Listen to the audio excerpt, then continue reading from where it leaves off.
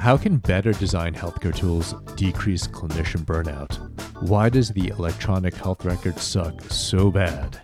What are ways to improve data visualization in the medical record? I'm Bon Ku, the host of Design Lab. It's a show where we explore the question, how might we design healthier lives? Today's guest is Dr. Subha Erin Javia. She is a hospitalist and the Associate Chief Medical Information Officer at Penn Medicine.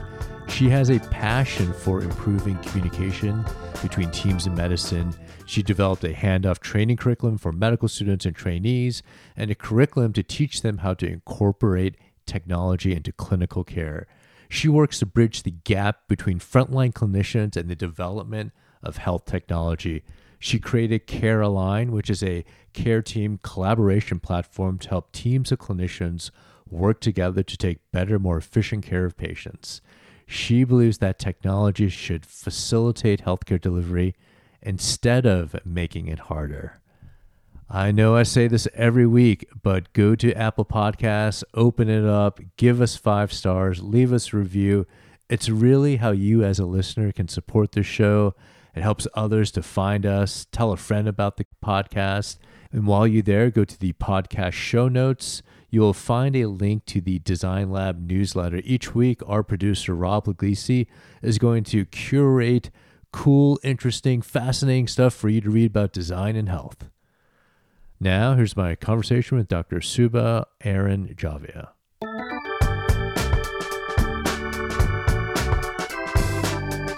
Subha Erin Javia, welcome to Design Lab. I'm so excited that you're on the show. Thank you, Bon. I'm very excited to be here and talk to you. Let's dive right into the electronic healthcare record. It's gotten much better from paper. I'm old enough that I literally wrote on paper medical records during my training, and then it switched over to electronic. And there's this big hope that it would revolutionize healthcare, and it has in many ways, but also in many ways, it sucks so badly. Why does the EHR Tell me what you really bad? think. I mean, oftentimes the number one reason for why physicians burn out, right? I know. Which is crazy. Especially when you think about how technology has revolutionized the rest of our life for the better, right? That's the juxtaposition of how it has made so many other things in our life better and easier compared to what it has done in healthcare is really stark. And one of the things I like thinking about is phones, right? iPhones, smartphones, calendars now, email. We don't even think about it. It just works. It's not something that actually takes up any bandwidth or cognitive load for us, at least for most of us, because it works well and it's designed well. Whereas healthcare is the exact opposite. And I that's where I really want to get to, where technology just works. It's designed for what we need to do. Going back to, what you just said about paper. I also used paper 100%. I was definitely there. And definite pros and cons. There's so many things the HRs have done, which are great. I think one of the easiest things to think about is I don't really have to think about allergies. Obviously I do, but I have this safety blanket of knowing that as long as the allergies are put in right, the EHR is going to check that for me, which is such a tremendous, reduction in workload for all of us. I suppose before we had to ask a patient, do you have any allergies, and physically write in the chart every single time, NKDA, no drug allergies. And then check all the interactions and make sure you found the note with the right one. So many reasons why that's so much better. But I think that, through the HITECH Act, which I think had a lot of great intentions, the way things were implemented over the last 15 years was really focused around the business. Well, there's a couple things. One is focus around the business of healthcare instead of the delivery of care. And that's really where I see things going next, is how do we really use technology for what it can do to improve care delivery and workflow. But a lot of the things in meaningful use in the HITECH Act had good intentions, right? Like it's good to know what family history is. It's good to make sure we do smoking cessation on admission. But the way it was implemented was really poor. And some of that, I think, is because we didn't know any better, right? We were kind of just learning what we could do with technology, and now we know so much more. Some of it was probably because of a lack of alignment and priorities. And I think would be lying if we didn't point out the fact that industry's priorities are not always the same as clinicians. And so, being able to check a box and say that you do something as opposed to doing it really well for the intent that it was created for is definitely not something everyone has in mind. But I think the third thing that makes it really hard to even make it better is it's really hard to change things in healthcare, whether it's because of security or privacy or just culture, lack of interoperability and standards of how we store data and share data. We have these legacy systems that have been in place for decades. And I mean, when I show them to people not in medicine, they look at me like I'm crazy and saying, "You're kidding, right? This is what doctors are using." I want to highlight one of those legacy systems. So at my hospital, one of the first versions of the EHR, electronic health record, was linked to Internet Explorer because a major browser at its time. And then even to this day, we have Internet Explorer on our computers. And there was a time when we couldn't even go on Google. I guess we didn't have Chrome and we had to use an old version of Internet Explorer. Yeah. So this is one of those legacy systems that had to stay in existence because it was tied to this browser and we're using such outdated systems. And it's not just your health system. That is that same EHR across the country. That's what it has. So there are a lot of different places. And that's another thing that drives me crazy about health tech is everyone is left to recreate the wheel in their own places. I kind of feel like the way we implement EHRs is like we're giving people the parts of a plane.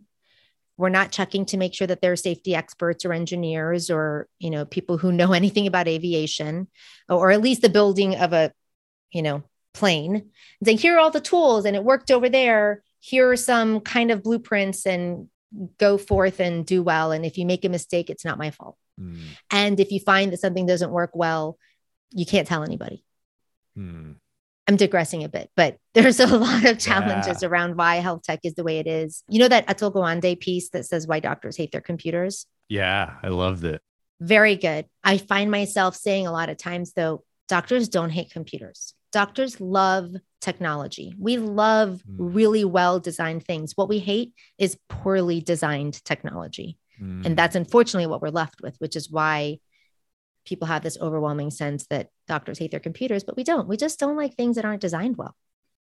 Now, so many of us who work in healthcare hate the poor design of many of the systems, but you actually did something about it. So you started a company called Carealign. You're also the CEO of that company. What is Carealign and what inspired you to actually do something about it instead of being like me and just complain about it every single day? Yeah, I'm sure, Bon, that you do much more than complain about it. I guess if I were to start with just how it's brought up, which is that I never accept the status quo and I never accept that things can't be made better. So kind of with everything I do, ask why? Like, why does it have to be this way? Why are we still, using this ridiculous system? Why can't we make it better? So I thank my parents for that. But I guess the quick story is that as an intern at our health system, we were using Word documents to manage our work. And they weren't even networked at the time, which is kind of crazy. So we would print our list and then you would have a computer with literally Microsoft Word and you would open up a Word document. And I waited at the computer to get a turn at the end of the day to update my Word document. And because it wasn't networked. And network being, it's not like a shared Google Doc, right? Correct. Okay. And there wasn't even a shared network drive for me to save the document on so I could access it from another computer. So I'm dating myself, but that was the situation. And I mean, even within my intern year, I think 6 months in, we at least had networked drives. But the point is we had one document that we would update at the end of the day. And my resident taught me really early that the way we plan as a team and communicate is really important to making sure that things happen as they should. And then we provide great care. So make sure your list is up to date always. It was like, hammered into me. But what I really loved about that situation was it gave me this lens through which I experienced all of my residency, which was, this is a potential error. Or this is something that would have been better if we were on the same page and we didn't have this communication issue. And it, just like once you buy a car, you see that car everywhere. In the same way, once I was aware of these issues, I saw them everywhere. So by the end of my intern year, at our meeting with our program director, I said, we need to do this in a better way. This is not good enough. Can you please, help me get resources to do something better? I have no coding background. I just like to solve problems. I've always been tech oriented. My nickname in medical school was Computer Sabah, just because I love everything related to technology. And so my program director, Lisa Bellini, who is amazing, really saw the value in what I was proposing and said, okay, I'll get you some resources. So I worked with the IT department at Penn to create really the grandparent of what is now Caroline. And it was a web-based version of what we were doing on Word. So at least it was networked. It was able to bring in some data from our EHRs, of which we had many, but at least we weren't manually entering names and medical record numbers and room numbers. And that in and of itself totally changed workflow. I mean, everyone said, this is so much better. It's saving me so much time. I did this as a second-year resident, and it really gave me this aha moment of, wow, my ability to improve lives and impact care is exponentially greater through technology and systems improvement than it was through direct patient care. I think that's crazy that you're able to do that during working like 80, 90, 100 weeks as a resident. I think it should be inspiring to those of us listening who feel like we're really busy. There's these intractable problems that we can't do anything about, but you just like went out there and did that. Well, it definitely, thank you for that. It definitely wasn't just me. It was a team effort. But I think it really speaks to, if you find something you love, you make time for it, you know, and when you're passionate about something, then you find the time. And I'm fortunate that I had that experience to really find something I love. So that was the experience that led me to say, okay, I'm not going to do critical care or cardiology. I'm going to do clinical informatics. And again, Dr. Bellini was really an important factor in that, to give me the okay to say, because, you know, we're all bred to think we have to do residency and then fellowship and then this and then that. And she's like, you know, you don't have to do fellowship. Informatics could be your thing. What is clinical informatics? Because it sounds pretty geeky for those who are listening to have no idea what that is. Yeah. For the record, I'm proud to be a nerd and a geek. It's great. I have no problem with that label. Me too. Yeah. So clinical informatics is really, it's, you know how there's basic science and then applied and translational science and applied science. Mm-hmm. I think of clinical informatics as the applied nature of, like, you know, really lab work informatics. So and I think of it, probably the simplest way is to say, bridging the gap between clinicians and the people who are delivering care and the development of the technology that we use to do that. And that's certainly through my lens. I mean, there's a whole bunch of other things that clinical informaticians do in terms of, you know, analytics and using the data in other ways and finding insights from that information. My world in clinical informatics has been around bridging that gap to design better technology. So I certainly didn't know what that was when I was a resident, but I fell into it. So I lobbied for a job at Penn. I mean, I was going to just do general medicine, or I was going to do critical care at first. And then I went to all the chief medical officers at the health system to say, I think you need someone like me to be your liaison between the doctors and the IT department. Because this was before we had, you know, CMIOs everywhere. And they agreed, fortunately. So I was part-time hospitalist, part-time IT advisor for the next 10 years, kind of focusing on everything related to inpatient medicine, and eventually became an associate CMIO for the health system. Always kind of working on handoffs and transitions, and realized that that's really one small piece of what my actual vision was, which is what Caroline is, which is that it's really all of the workflow of how teams work together. And I'm sorry, this is taking a long time, but the way Caroline started, so Caroline's a third version of what we built. The way Caroline started was that our CMIO at the health system, I had actually taken some time off when I had a baby. And as I was coming back, he said, you know, we should get rid of paper in the handoff and rounding process. And I'm not kidding. I like almost fell out of my chair. I was like, what? How are we going to get rid of paper? Can you explain what the handoff process is for those who have not worked on a clinical team, and how we literally use paper for that? Yeah. So clinicians use paper lists all throughout the day in the hospital and night, and all throughout their outpatient clinics, to keep track of what needs to get done. Like literal paper lists that we are writing little check boxes on, and notes all throughout the day. And there's often, they're not templates. They're literally like a blank sheet of paper and chicken scratch on there. And that's definitely how they started. I mean, the top 3 EHRs now at least have a printout where it's a bunch of free text boxes and you can type some stuff into it, but then you print that and you carry it around all day. And this list can be used for multiple things. So it's used for what am I going to do throughout the day? What does my team need to get done during the day for all of our patients? But then it's also used as a transition tool or a handoff document, which means when I leave the hospital, whether it's at night or for the weekend, how do I make sure that the person taking over for me knows what they need to know about a patient and can quickly get to that data and make decisions effectively and safely for patients? So it's this written document that summarizes the things in the EHR.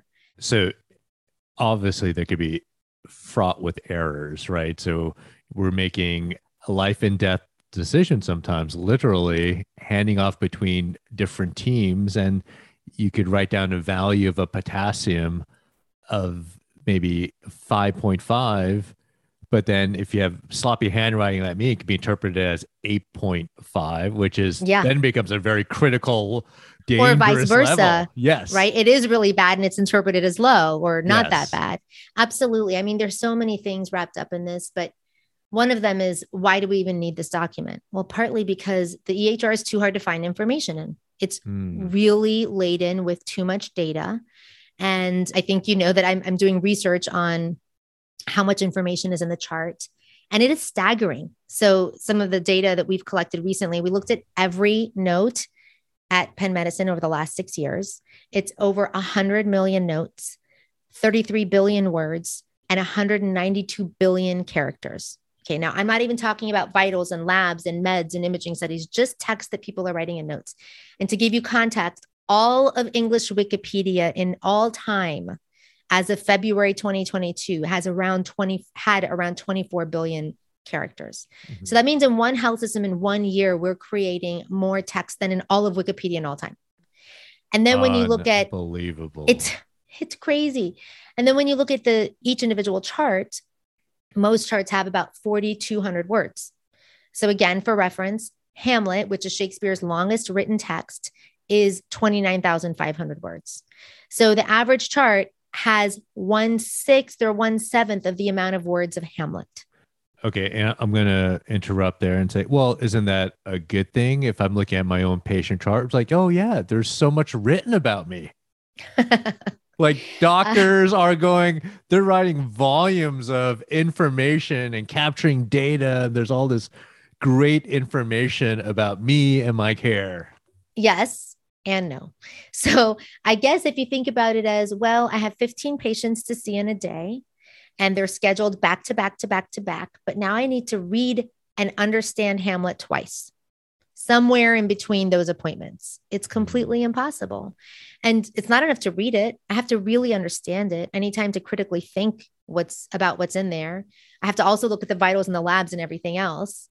And people say all the time, and I understand when you're not a clinician why you would say this, but people say all the time, didn't you see my note? It's in the chart. Didn't you see that I had this test done? It should be in the chart. And that was part of what prompted us to do this work, is to say, no, I unfortunately did not see it in the chart because there's just too much information for me to be able to find it. And your research poster was entitled 16 billion useless words. So what does that mean? Well, 50.1% of all of the words were directly duplicated from a prior note. And I'll be honest, when I first saw that, I was like, oh my God, that's all awful. All of that is bad. But that's not true. The reality is that there's a subset of information about a human that doesn't change, right? It's your old history and things that have happened. But that's important information that's going to affect future decision-making. So I need to be able to see it when I'm making decisions about you. And the EHR just does not support that, or the electronic health record doesn't support that. So the only thing I can do is copy it into my current note. So I have it there and accessible. And so now you have, thousands upon thousands of copies of these things. Who knows which one is appropriate? But if I were to take you back to that Hamlet reference, and I'll also give you another piece of data, which is that the average note was only 40 words long. Now, average physician note was 500 words long, but out of all the notes in the chart, 40 words long. So again, now we're reading Hamlet twice in 40-word segments, each on a separate web page that takes a couple seconds to load. 20 of the 40 words are copied from another page, but you don't know which ones. It's insane.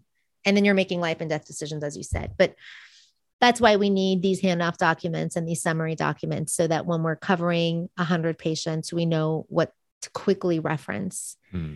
And going back to the prior thing, we use paper. So either, it used to be index cards that we'd handwrite. Now we print things from the EHR, or a lot of places use Google Docs or spreadsheets to write information and then print it all day. And then we actually measured 22 pages printed per patient per day just for these lists. Wow. So 22. And that's because there's a lot of different people taking care of the same patient, and they all have different versions of these papers that they're carrying around. We also measured how long we were carrying them. It was between 9 to 12 hours. And there's data that shows out of UCSF that these papers are inaccurate within 3 hours of printing them. So it's like one after the other ridiculous stat of why this is a bad system. And yet it is the standard way that everything is done. And most executives in IT departments don't even realize that this is, they think, oh, well, we paid $1 billion for this electronic health record. I'm sure we're paperless. Nope. Yeah, because a lot of them aren't going to be in the hospital at 1 a.m. seeing how the clinical teams are actually getting the work done. Yeah. So back to the CMIO telling me to make it paperless, I thought he was crazy. I was like, this can't be done. And this is where, from a design perspective, I think it's really interesting, because I really was stuck in my old way of thinking. And he was like, okay, well, if you can't do it, then I'll find someone else who can. And I was like, oh, no. I am the only person who has created these systems for Penn Medicine. I am creating this system. So I said, okay, as long as we can get tablets for everybody and mini iPads. And so I did all of these mock-ups and all of these designs for a mini iPad. And when I go back and look at them, honestly, they're kind of recreating what we were doing on paper, I'm embarrassed to say. And about a few months in, he pulled me back into his office and he said, yeah, so we're not going to be able to get iPads for everybody. You're going to have to do it for a phone. And I was like, oh my God, there's no way I can do this for a phone. You're completely crazy. And again, he's like, well, I'll have to find someone who can. So I reached out to Roy Rosen. I'm sure you know Roy at Penn, and who's been a great mentor in this whole process. And I said, Roy, can you please help me convince Bill Hansen that this can't be done without phones, or without iPads? Roy Rosen comes from the tech industry, and he came to Penn Medicine to run a design center, basically, right? Yeah. Center for Healthcare Innovation. Yeah. So I said, how do I convince him that we can't do this for phones and we need iPads? And after a lot of discussion, ultimately he was like, look, why don't you gather your team, do your absolute best to design it for a phone? And then if it doesn't work, then you go to him and you say, okay, this is what we did. This is what we tried. This is why it won't work. I said, okay, fine. So in other words, he said, throw out your assumptions and try it. So we got together and we did it. I mean, we did all of these mock-ups and designs. I was like, oh, this could actually work. And then I started, thinking about how I use my phone in the rest of my life. I was like, I do everything else on my phone. And I walked around the hospital with my phone, my iPad, my 11-inch MacBook, and realized that hands down, the phone was the easiest to use, as I'm going through the hospital. So it was such an important first lesson that you really have to throw out what you think is possible and not possible and design for, the problem you're actually trying to solve. And the second way that design plays into this is I was really focused originally on handoffs and what I need to write and to-do lists on these papers. So designing for that. And we did some focus groups with some residents, and the surgery residents were like, you know what? I only have 90 seconds in a room with a patient when I'm rounding. And I need to have immediately available vitals, labs, meds, all of the new results. And if I don't have that, then I can't go paperless. So it made us really go back and say, well, why do we use paper? Well, we use paper because we don't have immediate access to data. So that's why we print our paper every day and write vitals and labs and meds on it. Why do we use paper? Because we need to keep track of tasks. So it was such a incredible learning experience for me about how to do problem-focused, user-centered design of what are we actually trying to fix and design for that. I love that story because you really develop empathy for all the different clinicians in the hospital, not only the medicine resident or the attending, but the orthopedic resident, doctors from different specialties. But because I think you understood the problem so well that you were able to design a better product at the end of the day. I think that's right. I'll say it's not just the doctors, but nurses, therapists, pharmacists, social workers, they all use it. And it's really required us to redefine what it means to be a medical team. It's not just the doctors, it's everybody. And I think that's one of the ways that EHRs really fall short is they separate people by discipline. And we really need to be interdisciplinary with how we approach patient care. I had this experience the other night. I was working in the emergency room and I was next to a patient room and I looked at the nurse's computer and I said, "Oh, what were their labs?" Did I come back? And I was trying to look at her workflow on her computer. It looked totally different from mine. And I could not find where the labs were. Like, where are they? The interface looks so different from mine, but we're on the same system, working in the same department, looking at the same patient. And I could not find information on her workflow because it was designed, it's different for a nurse than it is for a physician. It is astonishing. That was a big lesson for me as an intern when I would place an order and then the nurse would be like, "I don't see the order." It's like, "I placed it. I see it." And she's like, "I don't see it." And it was because the medication administration record for me as a doctor was set to 24 hours. But for her as a nurse, it was set to only her shift. And so it was just a little bit out of her shift. So she didn't see it. And that was that first moment for me of like, oh my goodness, the way these defaults are set and the way the design is of the system is completely changing the experience of how we deliver care and then how we are working together or not working together as a team. It's really amazing. And I don't think there are enough people, going back to clinical informatics, there aren't enough people who really understand care delivery, helping design the systems that we're using to provide care. So you created a digital product that allows one to be able to access information so much easier, like literally on a smartphone. Yep.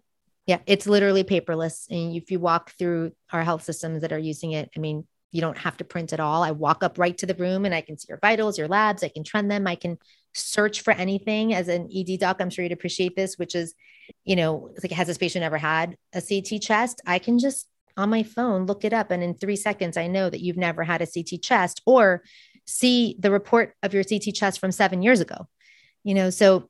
And I love that you could do that at the bedside and you don't have to go to a computer workstation in order to do that.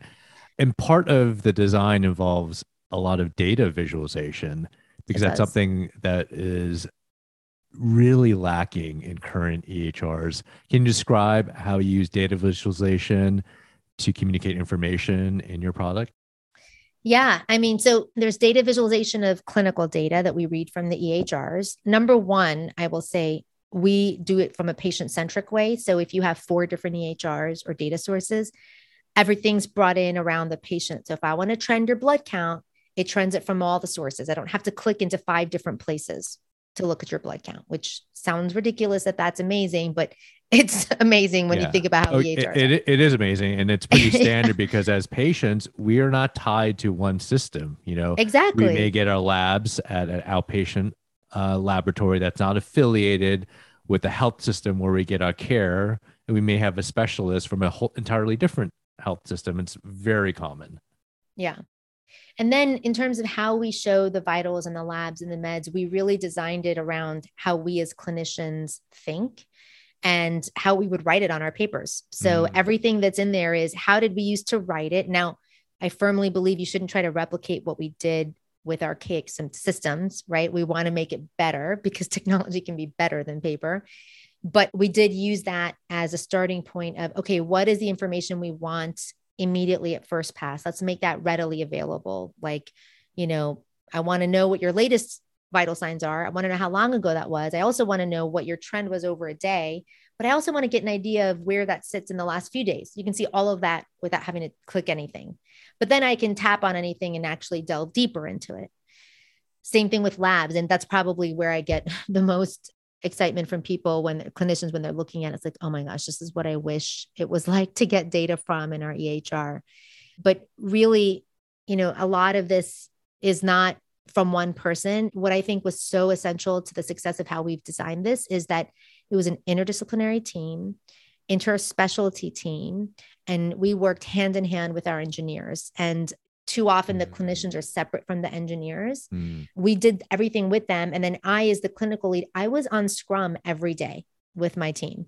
And I, every single change that was made, I played with it, worked with it, showed it to people, got feedback, iterated on it before we, went further with the build.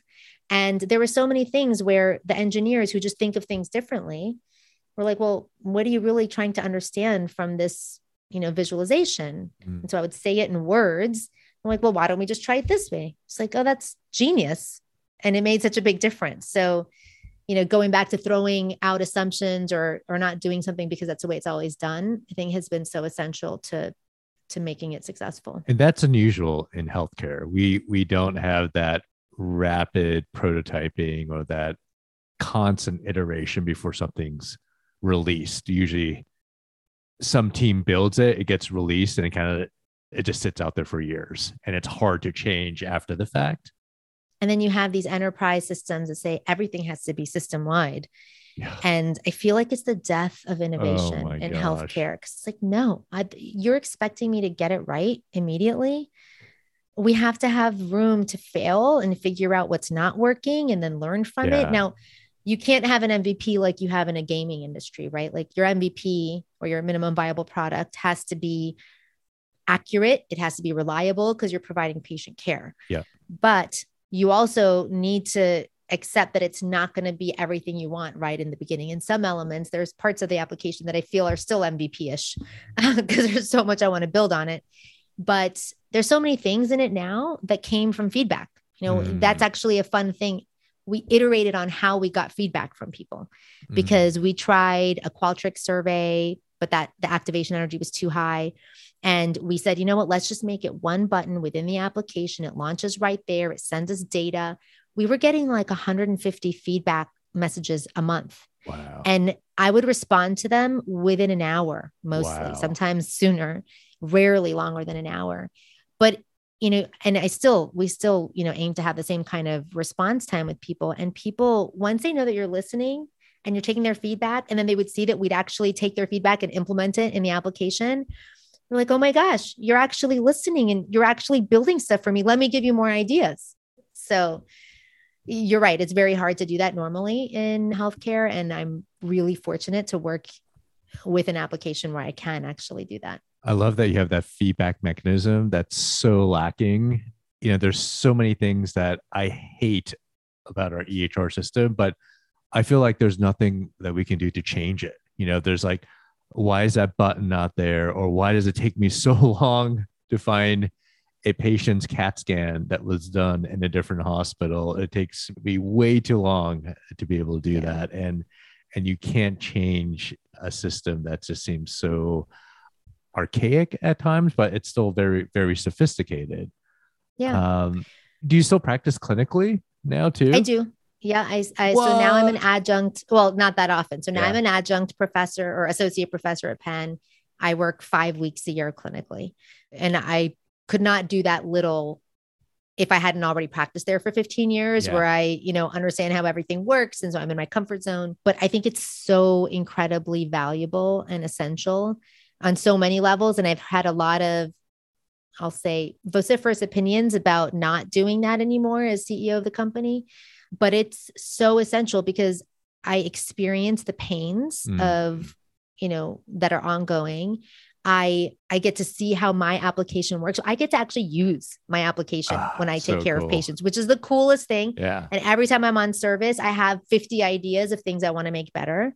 But I also get to see how other people are using it and learn from that experience. It's just, but the biggest thing is it really, every time I'm on service, especially now, I just have this immense gratitude for what my colleagues are going through who are doing this full time. And every time I'm driven to say, we have to continue to make this easier and better. And at the end of the day, it's all about patients, right? I want to really provide great care for people. And my method of doing that is through making it easier for my colleagues to take care of people. I'm curious to know how you handled this tension between academic medicine and clinical practice than a business, a healthcare business, because you're in a very unique position where you do all of those. I would put that in present tense. Yeah, not too many doctors do that. Yeah, I would put that in present tense. I'm handling still. But so first of all, I think that there is so much value in being able to develop something from the inside out. I wasn't building it as a business. I was building it to improve care. So it gave me a lot of flexibility to not have to worry about investors and a board and trying to sell. It's like, no, I need to make sure this works. So that's been, a really great asset for us. But I really felt like I went to the dark side. I had to do a lot of soul searching, talking to a lot of people to feel like it was okay to do this. I still struggle with it. But why is that? I mean, so much of everything that we use in healthcare, the products and services are part of a business. You're right. I'm in academics and I feel a little bit of what you're feeling, but why is it all of a sudden that we go into a business, then it's a dark side and the academics are the light side? Because there's a lot of dark aspects about academic medicine. No, you're absolutely right. And I would say, I wonder if we should think about it as academic versus clinical versus business, but because the academic world with research, you're right. There was like a whole nother thing there. Yeah. And I considered myself less an academic researcher. I do more research now than I ever did before, but going from clinical to business, I'm just speaking only for myself. I went into medicine really with the goal of helping people. That was the only goal. And that is a privileged position that I didn't have to go into it for money. And I appreciate that. But that was why I went into it. And it was kind of hammered into us early that money is bad, profit is bad. You're here, like pharma's bad. That's just, I'm not saying that it is, but that's how it was hammered into us. Yeah. And but working 100-hour weeks for less pay bad than other industries is not bad. No, I mean, as a business owner now and seeing how people are treated in business as opposed to how clinicians are treated in medicine, there is so much that I wish we could change. And one of them is just, we need as clinicians early in medical school to learn about what it means to be an employee. What are employees' rights? What is HR? I didn't even know what HR was for the longest time. What is, acceptable behavior for a business and what isn't? Yeah. And then how to negotiate, how to advocate for yourself, how to ask for the right title. And when you're offered a title, which in academics is, hey, can you do more work for free? You actually say, well, what are my resources? What's the governance structure? What's the reporting structure? What tools do I have to enact the change that I want to put in? Or am I just going to have to do it all myself? Yeah. We just don't get taught these things. And, there's such basic things like eating. I remember when I was in training, if I didn't have time to bring in some food with me during a shift, then I just didn't. You're going hungry. Yeah, I couldn't get food ordered in. There was no place to buy food in the hospital. There was a McDonald's. Because they close early. Yeah. Well, there was a McDonald's overnight in the hospital I worked at in the Bronx, but it got held up by gunpoint. And so they shut it down. And so there was and then I would be so hungry at night. And then you couldn't even get the patient food because that was restricted. At least some of my residents now, they take turkey sandwiches, but it's like basic human rights of why don't we feed our doctors well? It is really sad.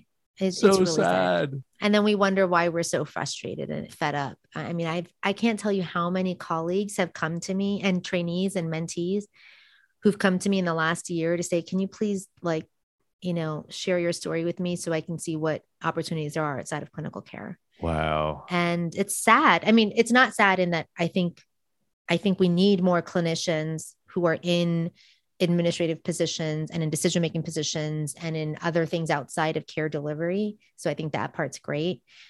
But the impetus for this is that people are just tired. Yeah. I mean, it is at a crisis level. I mean, we are losing so many physicians and nurses who are leaving clinical care because the conditions are terrible. Yeah. One thing that's really crazy is one of the metrics for Caroline is we save people an hour a day. Like across the board, people say, oh yeah, easily it saves me an hour a day. Huge. 3/4. That's huge. At a particular institution I won't name, that's not too far from here. When I shared that with them as hey, you should try this out. They were like, well, that's not going to make me more money. What's going to happen if I save the docs an hour a day? I was like, I mean, in addition to the fact that we might be able to eat or drink something or sit for a minute or go to the bathroom, we can think. That's one of the things that I find most stressful is when you don't have time to just sit and think about what's going on with the patient. Yeah. And there just isn't time for that. And then you make a mistake and you're hung out to dry. Yeah. But these are really complicated situations. And I think that just like we make everything as, as low of a cognitive load as possible for pilots, really feel like we should be thinking about clinicians like that. Like, how do we make sure we remove any friction? And you could give that hour back to the time that we have with patients. Exactly. Right. I could talk to you and ask you more questions. That would improve patient experience. So hospital, you would care about that. It's just. And there'll be time to maybe chit chat for a minute. I feel like you can't even make that personal connection because you're like, okay, what's wrong? What brought you into the hospital today? Okay. And then, I feel like sometimes patients are wanting to connect more, but I was like, I don't have time for that. I got to cut you off and I got to go. It is very inhumane, a lot of these interactions, because we're so constrained for time. So freeing up that hour, I think many physicians would use that to connect with their patients better. Yeah. 100%. It's not like they're going to leave the hospital, get out of work early and, go off and play a round of golf. I think many physicians would use that hour of time with their patients. To take better care of their patients. Yes. And maybe eat a bite to eat so they're not hypoglycemic and hangry, yes. which also makes a difference. Yes.